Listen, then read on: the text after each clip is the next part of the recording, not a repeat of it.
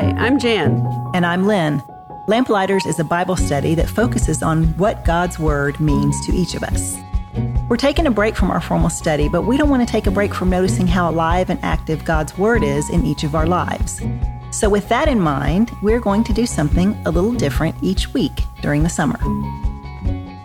We have invited some friends to come and share verses that are particularly meaningful or significant to them in their own lives, and to tell us why those particular scriptures are meaningful to them. So in other words, how they have experienced God's Word coming alive to them personally. We hope this is going to be an encouragement to everybody who hears it, and that they will look and see how God is moving in their own lives too. So this morning, our guest is Med Luckett, and she is going to talk to us about Jeremiah 29:11, which, no pressure, Med, but that's one of my favorites too. Oh, good. So go ahead. All right. Jeremiah 29:11, for I know the plans I have for you, declares the Lord, plans to prosper you and not to harm you, plans to give you hope and a future. All right. So you might not know this about me, but I'm really an expert planner. I'm good at making a to-do list. I'm good at telling my husband what he needs to do and my children what they need to do. I can research, I can read, I can talk to other people and really just solve the world's problems. And, back beginning of March 2020, I was living the perfect plan that I had put in place for myself and my family. Kids were in school and I was teaching 3 days a week. And I was really enjoying some time to myself while the kids were at school, and just loved being able to be with them after they got home from school. And as you all know, spring break 2020, things drastically changed. The beginning of the pandemic, schools decided that we would extend spring break and have a few more weeks off of school. And again, I'm still planning in my head, okay, and after the break is over, we'll go back to how things were, and the plan that I have put in place will continue. Unfortunately, I was not in control of the pandemic, and we had virtual school. My children had virtual school for the remainder of the year. This school year, we've had long periods of virtual-only school. We've had many unplanned changes to the schedule. We've had limited social activities, and we've had loads and loads of family time. Now, I have a child with anxiety. He has struggled for a long time with this, but come time for the pandemic, he began having panic attacks. He had meltdowns very frequently, and he was depressed.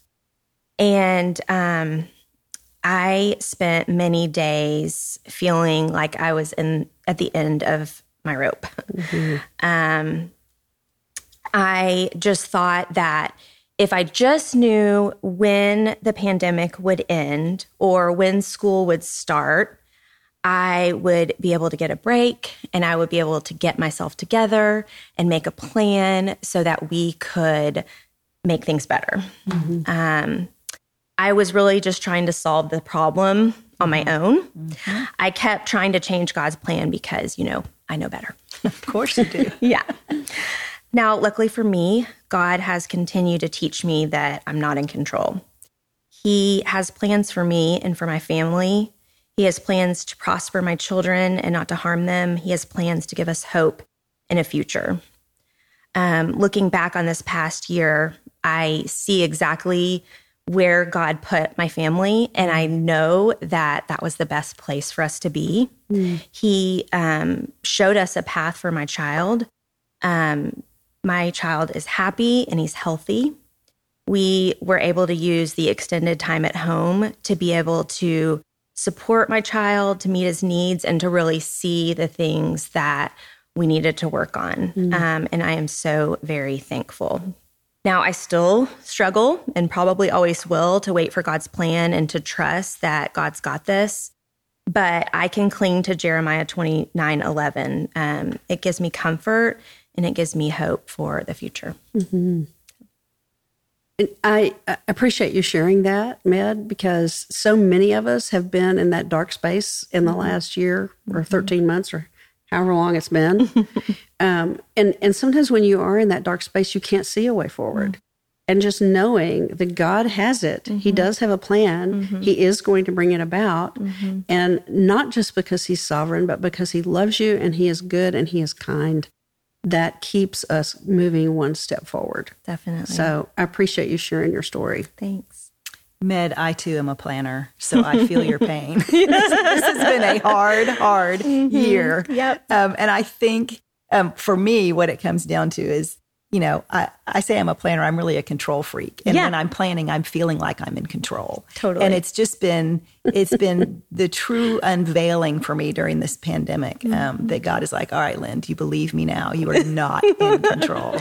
Yep. And this has been a verse that I go back to constantly, just because I have to believe that there is a plan because I don't have any control over it. And so when I get in those, I don't even know how to describe them, but those times when you're just like anxious and, at your wit's end, I can go, okay, God, you do have a plan. I can look back over my life and see that you've had a plan all along. Yeah. That was rarely ever my plan. Yeah. So it's a trust that I have that I just keep going back to that and reminding myself. So thanks for sharing, because I think this is right now a really good verse for a lot of people. Yeah, I think so. And I think it's really helpful for me to look back on my life, not just on this situation, but the many other situations that I've been in and hard times I've been in. And I can see God. I can see where He's moved. And so, reflecting on that and remembering it is also helpful. It's helpful to realize that you are not the only one. Yeah. Like all of us sitting here are planners. And I mean, I cannot tell you how many scripts I've written for God that he doesn't read. He doesn't follow the script. It's just astonishing. Thankfully, yes, because I would make a total hash of it if my plans, if I had been in charge of the pandemic. Right.